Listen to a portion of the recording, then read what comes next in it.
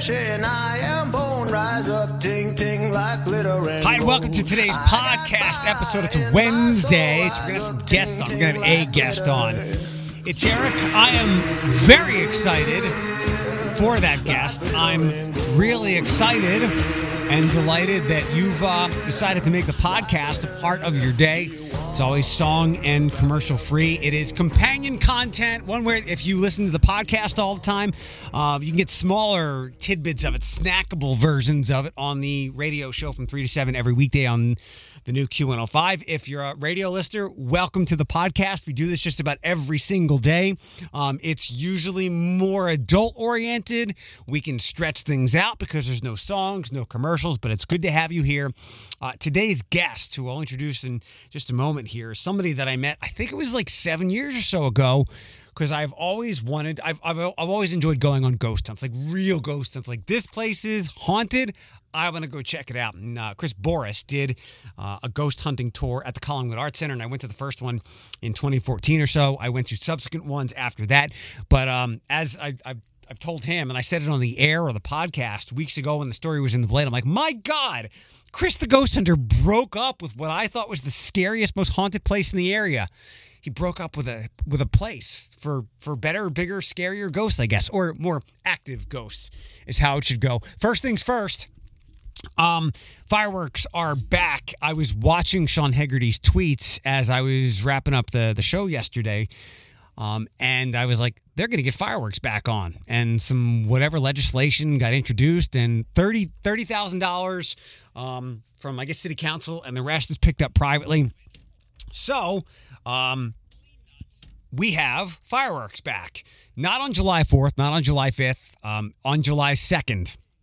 I guess that's the day the vendor could most easily pull it off. I'm sure they were already probably booked for Saturday and definitely July 4th, or maybe back when Toledo submitted its signature for the Declaration of Independence, we emailed it a couple of days ahead. No. So Friday night, July 2nd, fireworks will happen, as they did not last year but the year before. So downtown will be filled with, I don't know, first of all, I'm pretty sure there's a Mud Hens game that night, so there'd be like 8,000 people. Now we could have 2 or 3 times that amount of people downtown. There was, as you might expect, and I don't want to give these people too much credence, but there was some grumbling like, can't city spend it on something better? $30,000, $50,000. You'd have to get to a much bigger number than that for me, because $30,000, it's not for fireworks. It's an investment in businesses downtown and residents, for that matter, and everything downtown that has struggled over the last, 16 months during the pandemic. It's a $30,000 investment in them, because, again, if it's just a Friday night with a ball game, not every place is going to do the business that they could. If there's 2 or 3 times that many people downtown patronizing businesses. So I think it's a nice bone to those places. Maybe Alicia over at Fallon Fodder can open up at night again, find the employees to be open and open some extra hours, and added the Blarney and his gym at Cock and Bull, and everybody else who's got some kind of establishment downtown to help them make some money that they've missed out on.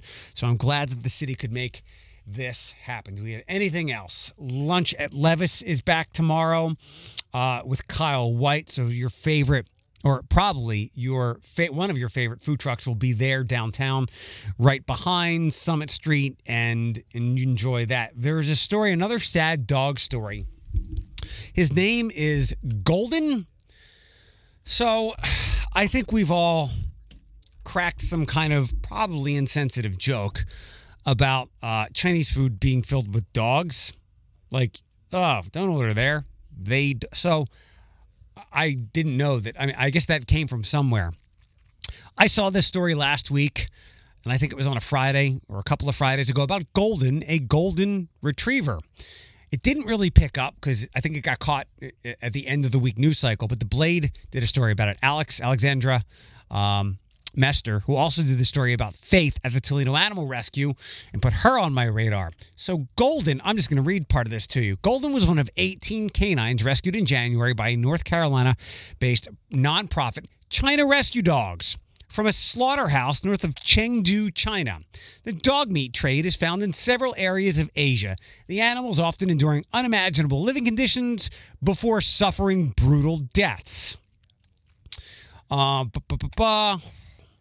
Says consuming specific breeds or types of canine is sometimes believed to give a person a specific boost, like consuming golden retriever to obtain wisdom or eating black-colored dogs to ward off evil spirits. So this is a thing. Golden had half of his right ear missing, which is purposely cut off. He also had evidence of 3 broken ribs, but now he made it to a Waterville-based Golden Retriever rescue. He's in the Golden Retriever Rescue Resource, and they have worked with China Rescue Dogs since last summer. They've taken Golden into the program. He didn't look great, but now he does. Let's see.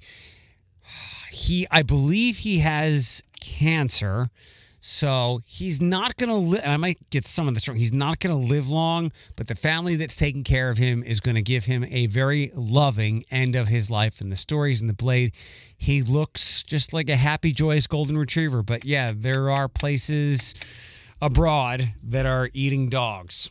So scary stuff.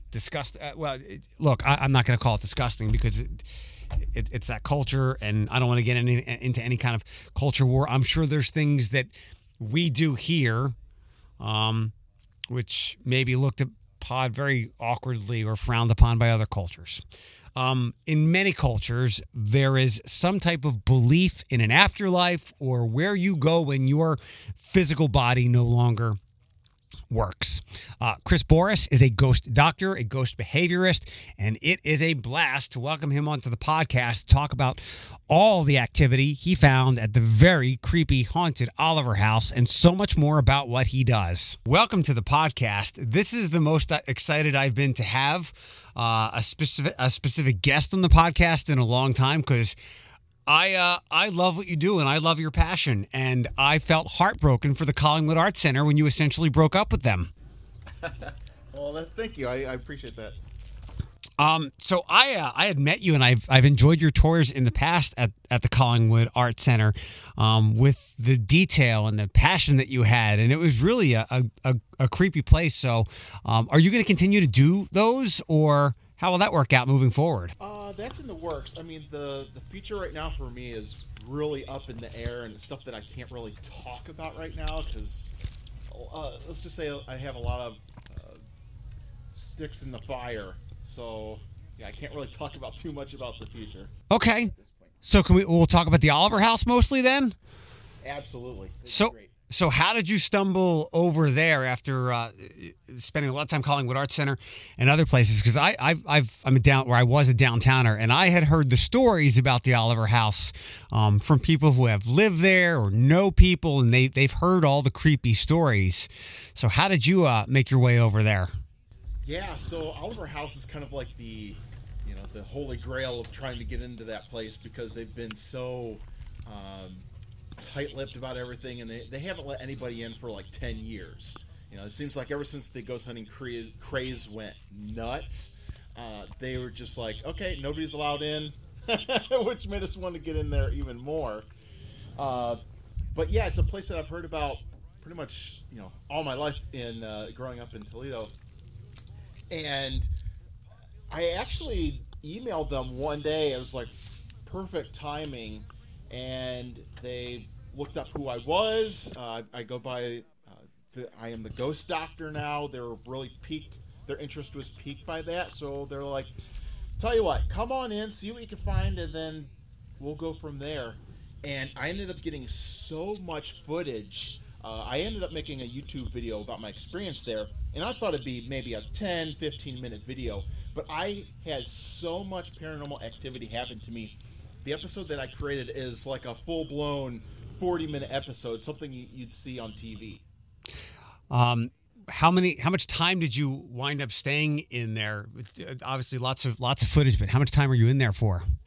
Well, I arrived about 6 o'clock, and this was in February, so of course it gets dark really early, so that was perfect, because I don't like staying too late. I've got a family and all that. Sure. So I stayed for about 4 hours. And it just exploded around me.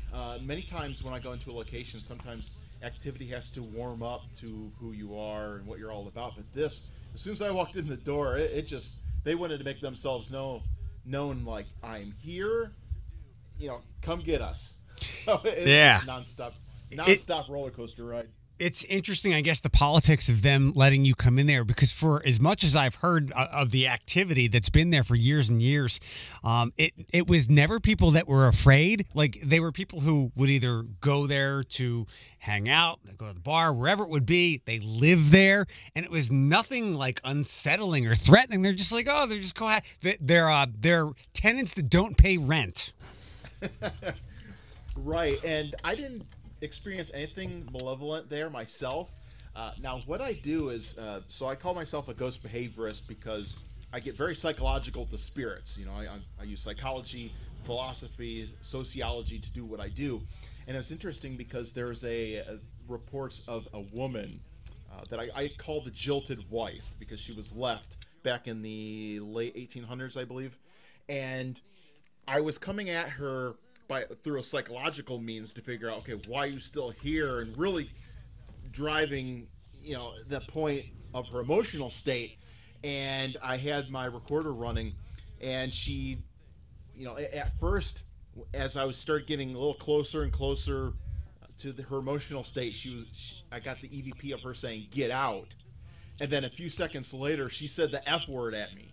So I like hit a nerve with her or something, but that's about as extreme as it gets. You've never had a ghost or an apparition curse at you before? No, that's the first time, and it kind of took me aback. I'm like, oh, okay. And by the way, like, I'm 100% believer in this. I didn't want you to come on for any kind of like pot shots or low hanging fruit. I love all this stuff. That's why I was so excited that Lexi could connect me to some of your ghost hunts. It must have been like 7 years or so ago now. I always look forward to going into these types of places and seeing what we can find. And it was funny when I showed the message you had sent me to the podcast crew. We were trying to figure out who you were mentioning, and that was our friend Kennedy, who was just she was like a student podcaster we had invited on for a couple episodes, and she is deeply religious. So I think that's where some of the divide might have been. But okay. we're all big believers with this.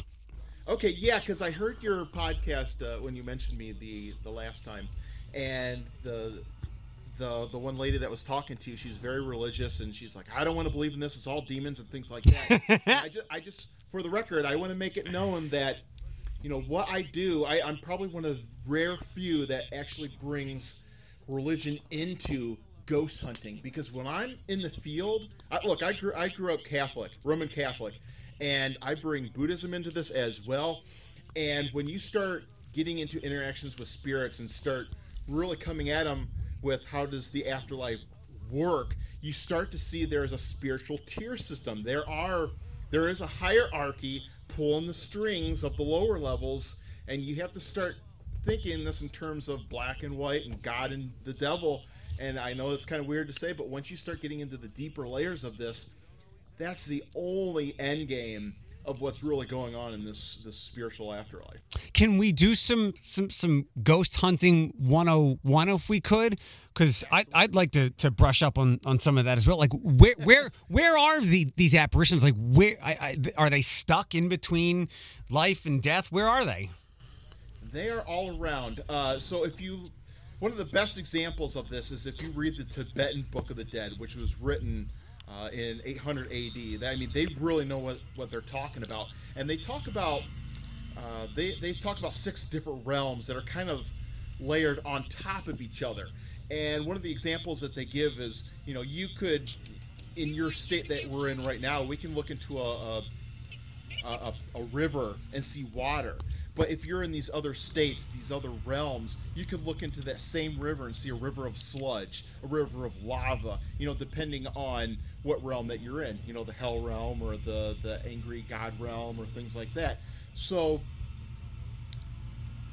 what I found is when I start interacting with these spirits is, they're occupying the same space that we're in. They're just kind of, slightly off so we can't see them. Mm-hmm. So it's not a matter of like, I guess the common thought of they're stuck in between worlds, like they're not alive, they're dead, but they can't quite get to where they need to be, their final goal for the afterlife. It's just different realms or dimensions.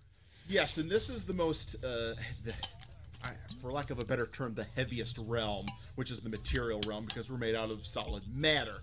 And when you look into things like the Kabbalah, they talk about there's kind of like a vibrational weight system to the universe. You know, there's a vibrational world, an energy world, a material world. And once you start seeing that, you know, everything's layered, you can start to see that, okay, these spirits are around us. You know, we can't see them, we can't really interact with them unless we have the right tools. But once you start getting in there, and if they want to interact with you, you will get some type of interaction to happen. I get it. So would that make like the traditional idea of a ghost a little inaccurate? Like, I guess the pop culture idea of it is they die and then they come back to haunt you. In a sense, I mean, they're just they're humans, for lack of a better way they're beings in another dimension, not necessarily like my aunt died and she's coming back to visit me.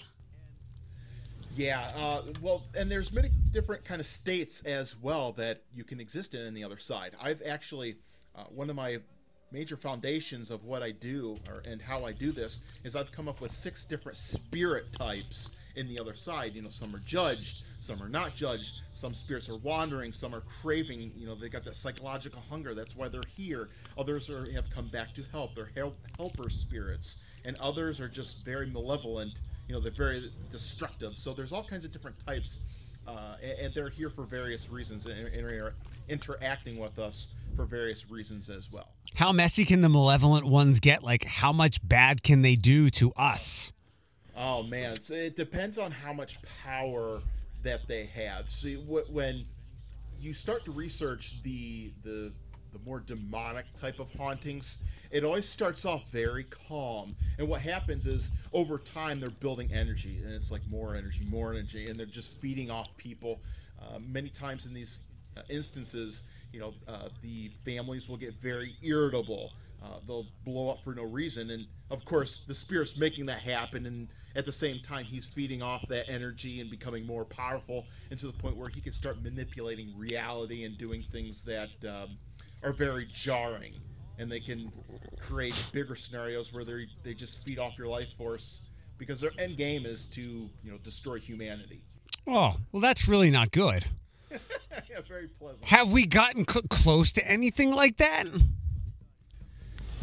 Yeah, and I don't want to go too in detail, but man, the world's just full of these evil type entities, and it just, you start going down the rabbit hole, and you find out that there are different tier systems to the demonic. That's the next thing I've been working on, is breaking down the demonic realm, and I've come up with 10 different demonic types that exist out there. You know, you have the parasites, then you have the demons, and then you have the devil class, which is totally different. The devils are kind of like in charge of the demons, and then you have the archetypes like, you know, Lucifer and Moloch and all them, and then you have, you know, all the other critters. You have the demonic bats and rats and spiders, and then you have the aliens. There's an alien class out there, Watchers and fallen angels. It just, a lot to take in within, you know, a short interview segment like this. This is not. This is the fun of podcast. We can go as long as you want. I mean, the radio show, they're like, "Come on, you got commercials to play. People are tuning out." I love this stuff. I'm super fascinated, and I had no idea that you could go that deep with it. I wasn't expecting. That's why I'm like just sitting here with my chin in my hands. Do you remember? Go ahead, go. And I'll tell you, no one else is talking about this stuff. When I turn on TV, Travel Channel, things like that, no one is talking about this. You know what they're doing? They're doing stuff they did back in 2008. And this is why the paranormal field is kind of dying right now, because they keep doing this. Everything they're doing is old hat. And the problem is they keep casting the same people to return in brand new shows, but the problem is they're doing the same thing they did in the last show. So we're not seeing the paranormal field evolve, but hopefully and this is going to be very cryptic, I can change all that within the next year. So. I look forward to that. Now I have a hint as to why you can't talk about certain things, which is fine. So, like I said, I'm just sitting here listening and with utter fascination. Do you remember the movie Contact with Jodie Foster? About 20 years ago. So, and this is 20 years ago now, and things have changed and gotten much better. Yeah, I guess the more modern one would be maybe Interstellar. But Contact always had the reputation of, if something exists, it's probably like this. A lot less like, aliens and nonsense like that, just like a higher state of consciousness in different realms. Is there a ghost movie maybe of some acclaim that you could compare to the world you actually dip into? There's actually on my YouTube channel, there's a series that I've kind of started. It's called Pop Culture Paranormal, and the first episode that I did is so the basic premise is taking Hollywood movies and break them down so they fit into the real world. Like, if this movie happened in reality, what would that look like? And there's a kernel of truth in just about every movie that you look at. Even Ghostbusters, which is a comedy, there's some truth to it, down to the color of what Slimer is. I'm starting to get into the why spirits are certain colors that they are, and it's very interesting. Because there's a whole psychological issue to that as well. But so the one video that I broke down was The Ring, which was a horror movie back in the early 2000s. Is that of the Asian background? Am I thinking? Where the girl comes out of the TV screen. Terrifying.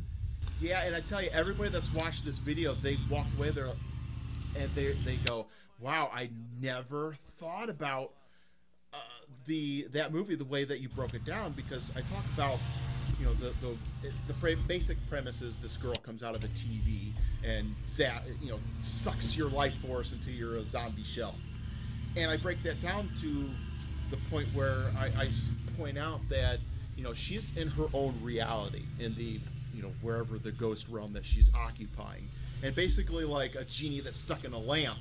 She comes out and she needs to feed with her life force, and so in essence she's like this demonic thing that's sucking her life force, or sucking the life force from a human.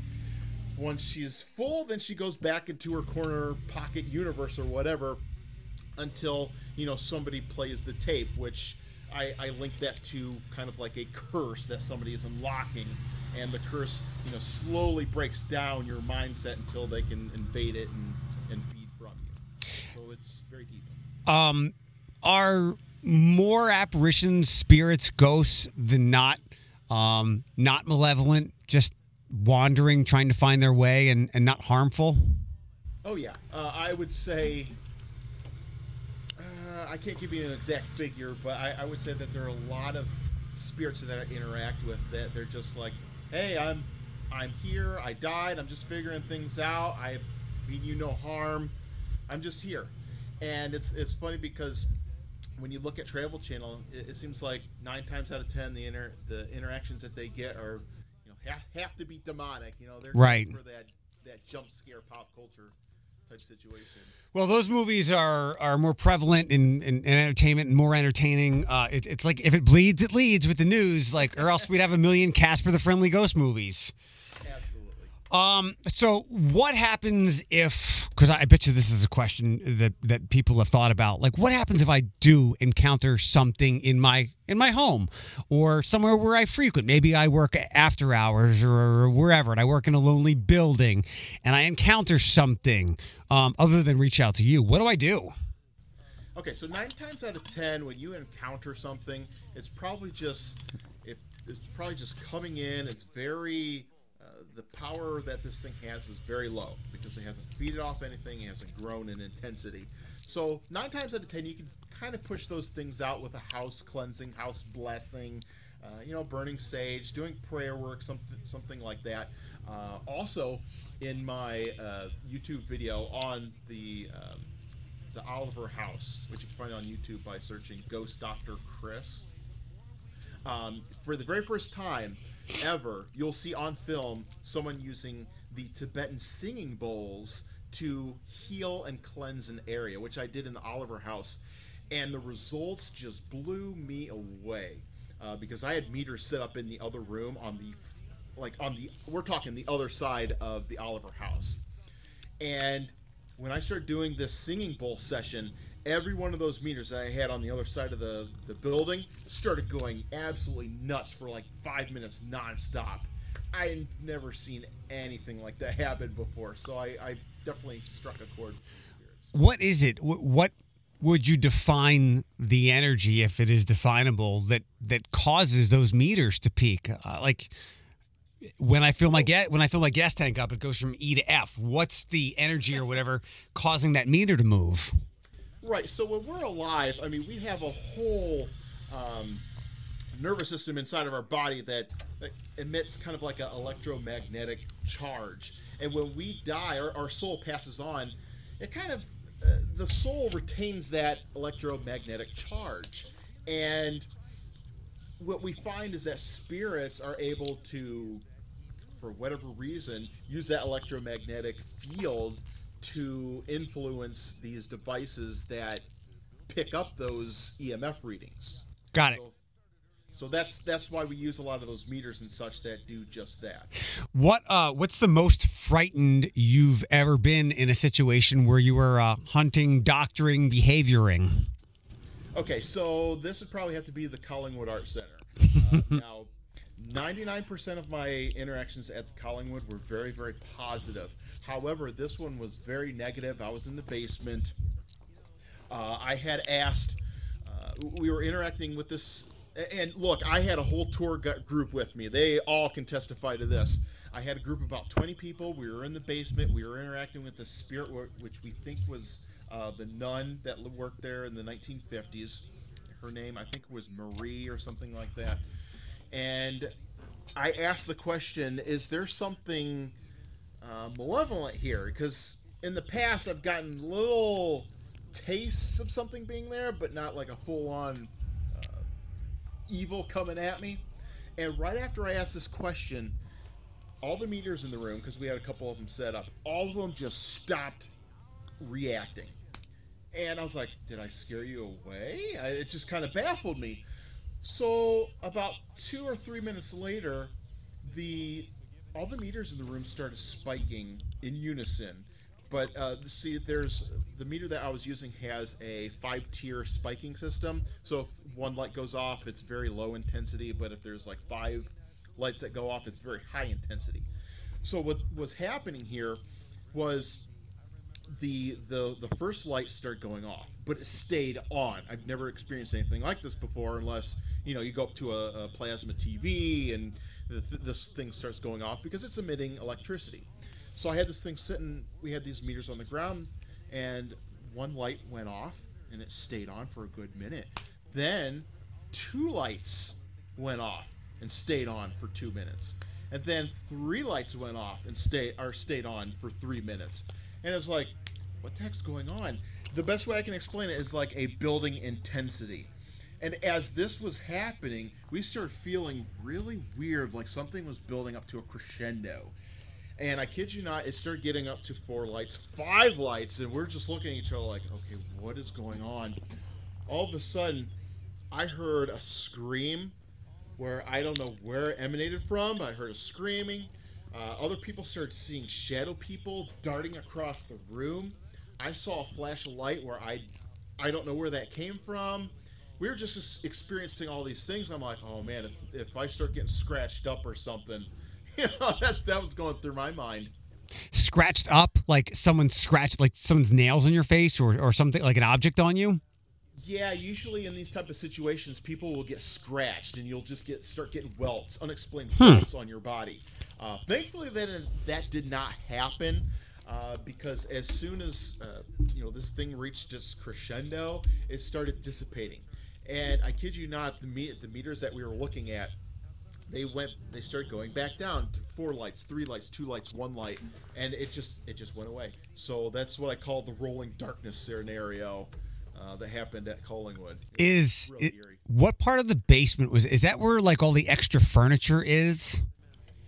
No, this one is right underneath where you first walk in, where the children's center is. So you go down there. That's where they had the Blacklight Theater for a while. Okay. When you walk down the stairs, you go right or left? To the right. Okay. Yeah, I remember you had talked about that room, and it was like pretty empty when I did your tour one time. And then I remember, and I don't know, maybe I'm letting adrenaline or anxiety talk me, but I think I'm pretty intuitive, whether it comes to something dead or alive. But I could feel what you were talking about then, and every other time I'd been back there, I'd take friends, I'd be like, this room is super haunted, so if you're scared, get the hell out.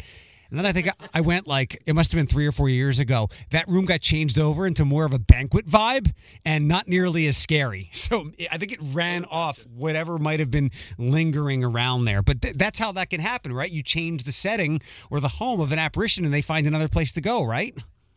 Yeah, and I've been told after I left there, I guess the spirits kind of stopped interacting with people. So whatever I was doing, I guess kind of resonated with them. So if you go there now, I don't know if you'll experience anything, but boy, we had a fun time when I was there. Let me tell you. What got you into all of this? Growing up, my grandparents had a very old house, and there's times where I remember I'd be the only one at the house. You know, they'd run up to the drive-thru real quick to get something. And I'd be the only one in the house, and I'd hear people walking upstairs. And I'd go up there expecting to see people, and I'm like, wait a minute, I'm all alone here. So something's going on. As I got older, you know, all these pop culture movies like Ghostbusters and whatnot kind of got the fascination, my imagination running. And I really wanted to experience some paranormal activity. And it wasn't until 2004 when Ghost Hunters, the TV show, aired that I just became extremely fascinated, because they showed, hey, look, there's an ideology to this. You can go out and use, you know, certain methods to get interactions with spirits. So I thought that was the coolest thing. So I just gravitated to it. What's a place that you'd like to visit because of the likely paranormal activity that is residing there? Oh man, so something that's on my bucket list is the Winchester House out in California. I don't know if you know the story, but it was the widow of the person that made the Winchester rifles, and a psychic went there and said that, you know, everybody that's been killed with a Winchester rifle is now haunting your house. So the widow got freaked out, and she's like, okay, well, the psychic said the one way to kind of confuse these spirits is start making additions to the house that kind of lead nowhere. So this lady spent millions and millions of dollars, because, you know, she was very wealthy, making rooms and staircases that lead nowhere to kind of, you know, confuse the spirits and entrap them.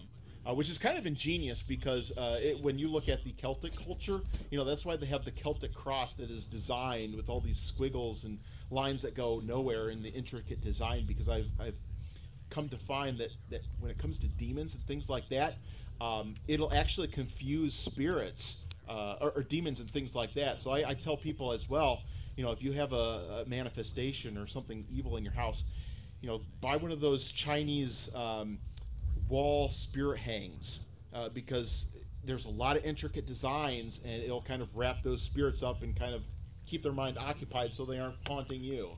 As opposed to, and much cheaper than making your own proton pack. Yeah, they're like $10, so very cheap. It's probably cliche, but I also love the Civil War. It's my favorite time in our history. But I would love to go to Gettysburg and feel what that is like. Have you been? Have you heard anything about it and the paranormal activity that's there? You know, I went there for my class trip in the 90s. I was a junior, and our whole class went, and I was just enamored with the whole thing. They had a tower there, a battle tower went in that, and I was like, come on, something jump out at me, but nothing happened. But what I've come to find out later, and this is one of the spirit types that I've come up with, is the confused spirit. See, no one has ever put this together or talk about this, but when we look at spirits in Gettysburg, we see that the most interactions people will get out there are the reenactors, the people that go out there dressed in full the military garb, and they'll actually have officers kind of materialize and interact with them. So you have to ask yourself, okay, well, why is that? And what I've come to understand is that these spirits, they died in battle. They're probably reliving that moment over and over again. Sure. And on another level, they're actually, they have a level of dissociative disorder, which means that if they're dead and they're not happy with the fact that they've died, they are canceling everything out in their mind that has to do with death. And that's very easy to do, because when you're dead, you can start to manifest things by using energy in the afterlife. So they've manifested their own little pocket universe of the Civil War, and anybody that's dressed in modern day garb, like if you and I just go there, they won't see us, because they've canceled everything out that deals with the living out of their reality. But the people that go there dressed in that military garb, they're allowed to pop into their little pocket universe because they've become one with it. So one of my questions was going to be like, how can we more seamlessly enter their world as they do ours? So thanks for answering that. Yeah, you have to be time period specific if you want to interact with these spirits. Perfect example is, I don't know if you watch Ghost Adventures, but I just love Zach. Zach's a ham. And he went to this one place. It was like a bar that existed back in the early 1900s. And he was down in this area trying to get some interaction. And it wasn't until he sat down in the bar and he's like, started ordering a drink, the exact same way you would order one back in the early 1900s, that he started to get things to happen around him. And he started scratching his head going, why did this happen? I don't understand. And, well, that's why. He was interacting with a confused spirit that's canceled out anything to do with the living. What's another popular or maybe even off the beaten path, a place that people might want to visit around here in our area that could be accessible to them for a ghost tour or a ghost hunt? There's the there's something in Maumee, right? Well, what's the building where Levi and Lilac is now, right? Oh yeah, I've heard about that. I think it's the Chadwick Inn. Is that it? I don't remember the name. I used to go there all the time when it was Dégagé, and I was there enough to hear the stories about upstairs. And what else is haunted around here? Now, this people might not be familiar with, but the Woodlawn Cemetery, I've had some great interactions out there. But you have to have ghost devices, or it won't work. I've had some funny scenarios where I've had this thing I call an ovilus, where I like to call it a voice box for the dead. It'll spit out words that are associated to the energy that's picking up out there. And it's funny because I went out there one afternoon trying to get some interaction with the spirits, and I kept asking, okay, I want a name to pop up on this device. I was walking around for a good 10, 20 minutes. I didn't get a single thing. And I said, okay, if I'm going to go, if I don't get anything, I need some interaction here. I want a name on this device. So I had a word pop up on the device. I can't remember right now what that word was, but it wasn't a name. So I said, okay, well, that's not a name. I'm out of here. And as I started to get into my car, I had two words appear back to back, which has hardly ever happened. I've only had that happen twice in owning this thing. And I got the words paranormal, and the next word was enemy. And I was like, oh, okay, that's what you think of me, huh? So it's just kind of a humorous interaction that I had.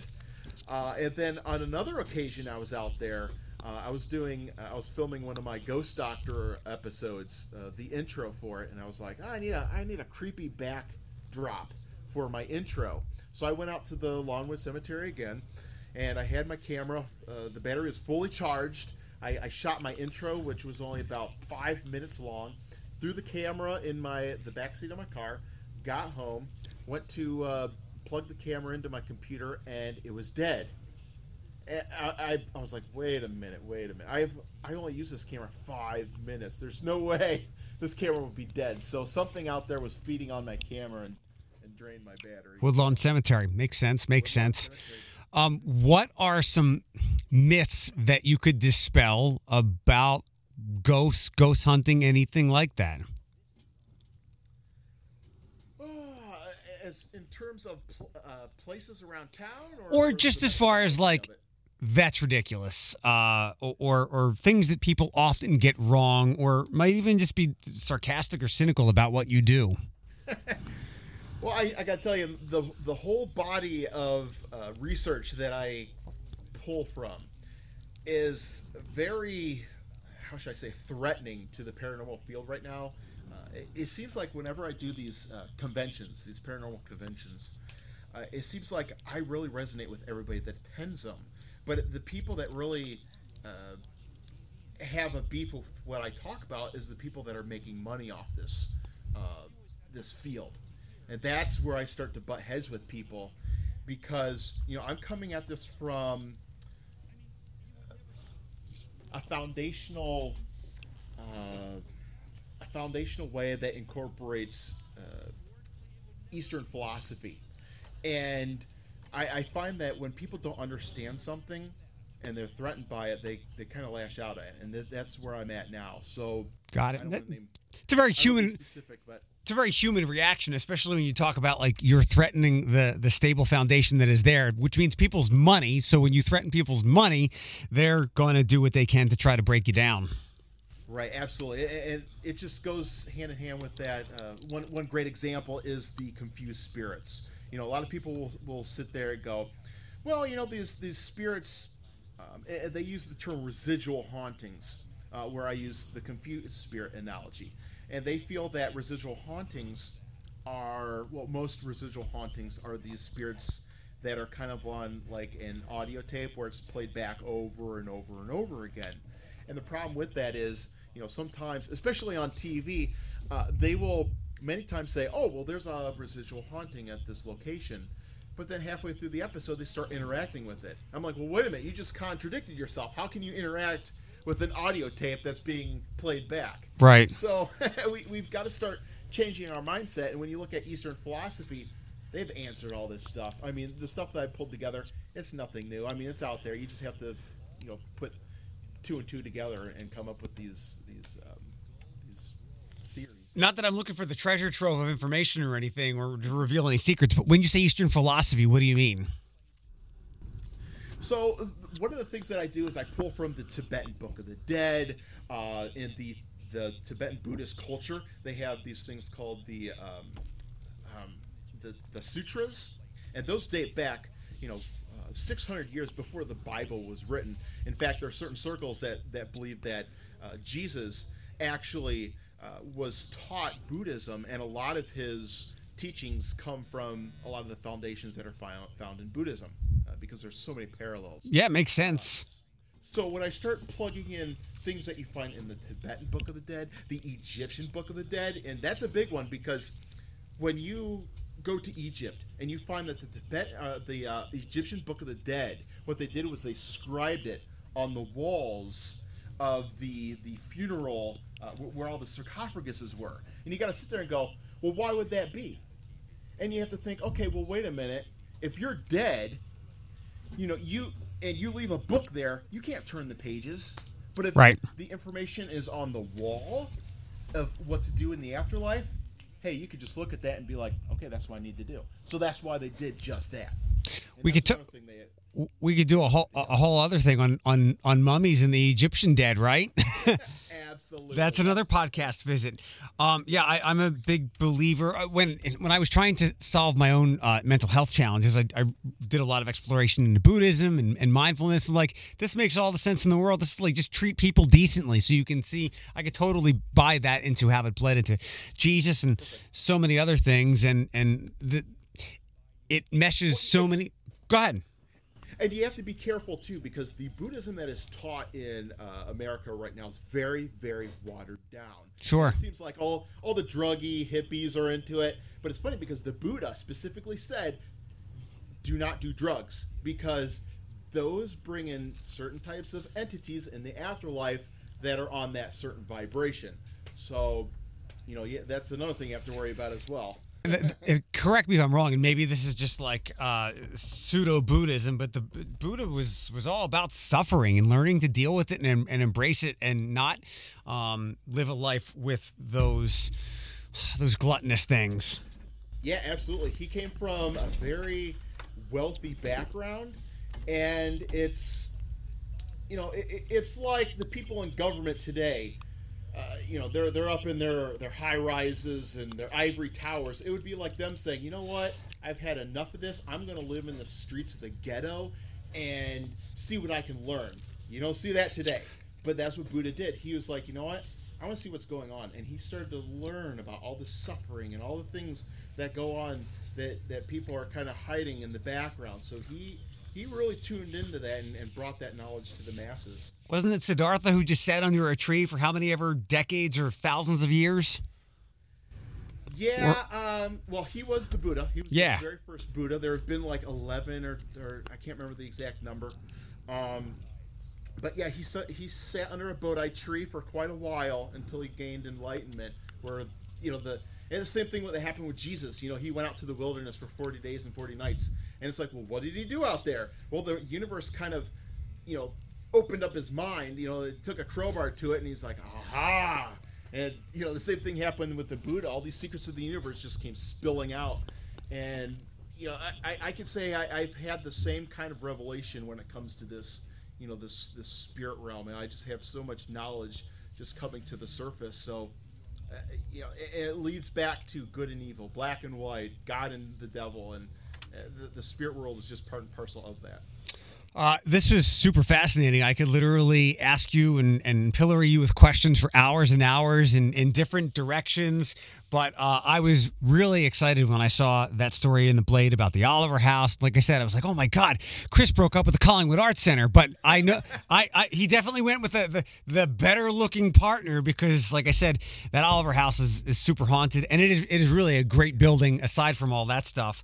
But this was awesome. Let's talk about what you got coming up, or what you can, and how people can track down some of your stuff.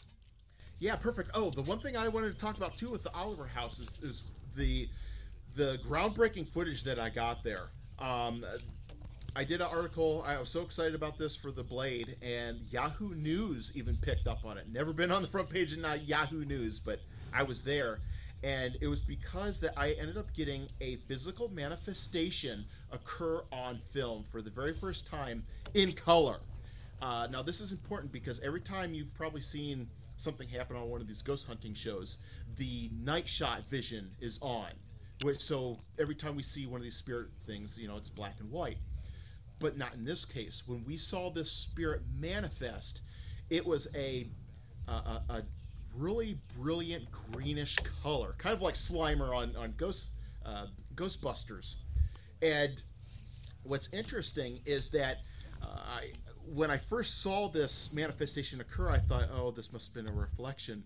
But as I slowed the footage down and started, analyzing it, I started checking off the boxes like, wait a minute. I mean, it happened in front of a window, but the problem is there's a divider in the frame, and the reflection of this image went right over top of that divider. So I'm like, that just can't be a reflection. It's got to be something. And when you slow it down and blow it up, it looks like an actual hand that manifested to, reach out and give me a handshake or something. I don't know. But it also, I mean, you could draw a direct line from my line of sight down to where this hand manifested, and it was right in my direct line of vision. So we've got that going for it too, and it's just very incredible. I encourage anybody that's interested in the paranormal to watch this video. It occurs around the 24-minute mark. Yeah, it's some of the most incredible paranormal footage that you'll really ever come across. All the stuff that you've talked about, the places you'd watch these things, it's something very different. And the thing that jumped out to me was certainly the color there as well. So this was awesome. And where can people watch your content, follow you, all those things? Okay, if you go to YouTube, type in Ghost Dr. Chris. I'm not that big enough yet where you type in Ghost Doctor, because I guess there's a manga or a comic book in Japan of the same name. So I'm getting beat out by that in the search.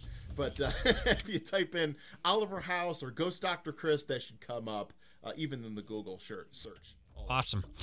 Should I ask you who your favorite superhero and supervillain are as well? I saw your Thanos picture. Oh my gosh. Yeah, so, it's kind of weird because I've always been a Green Lantern fan.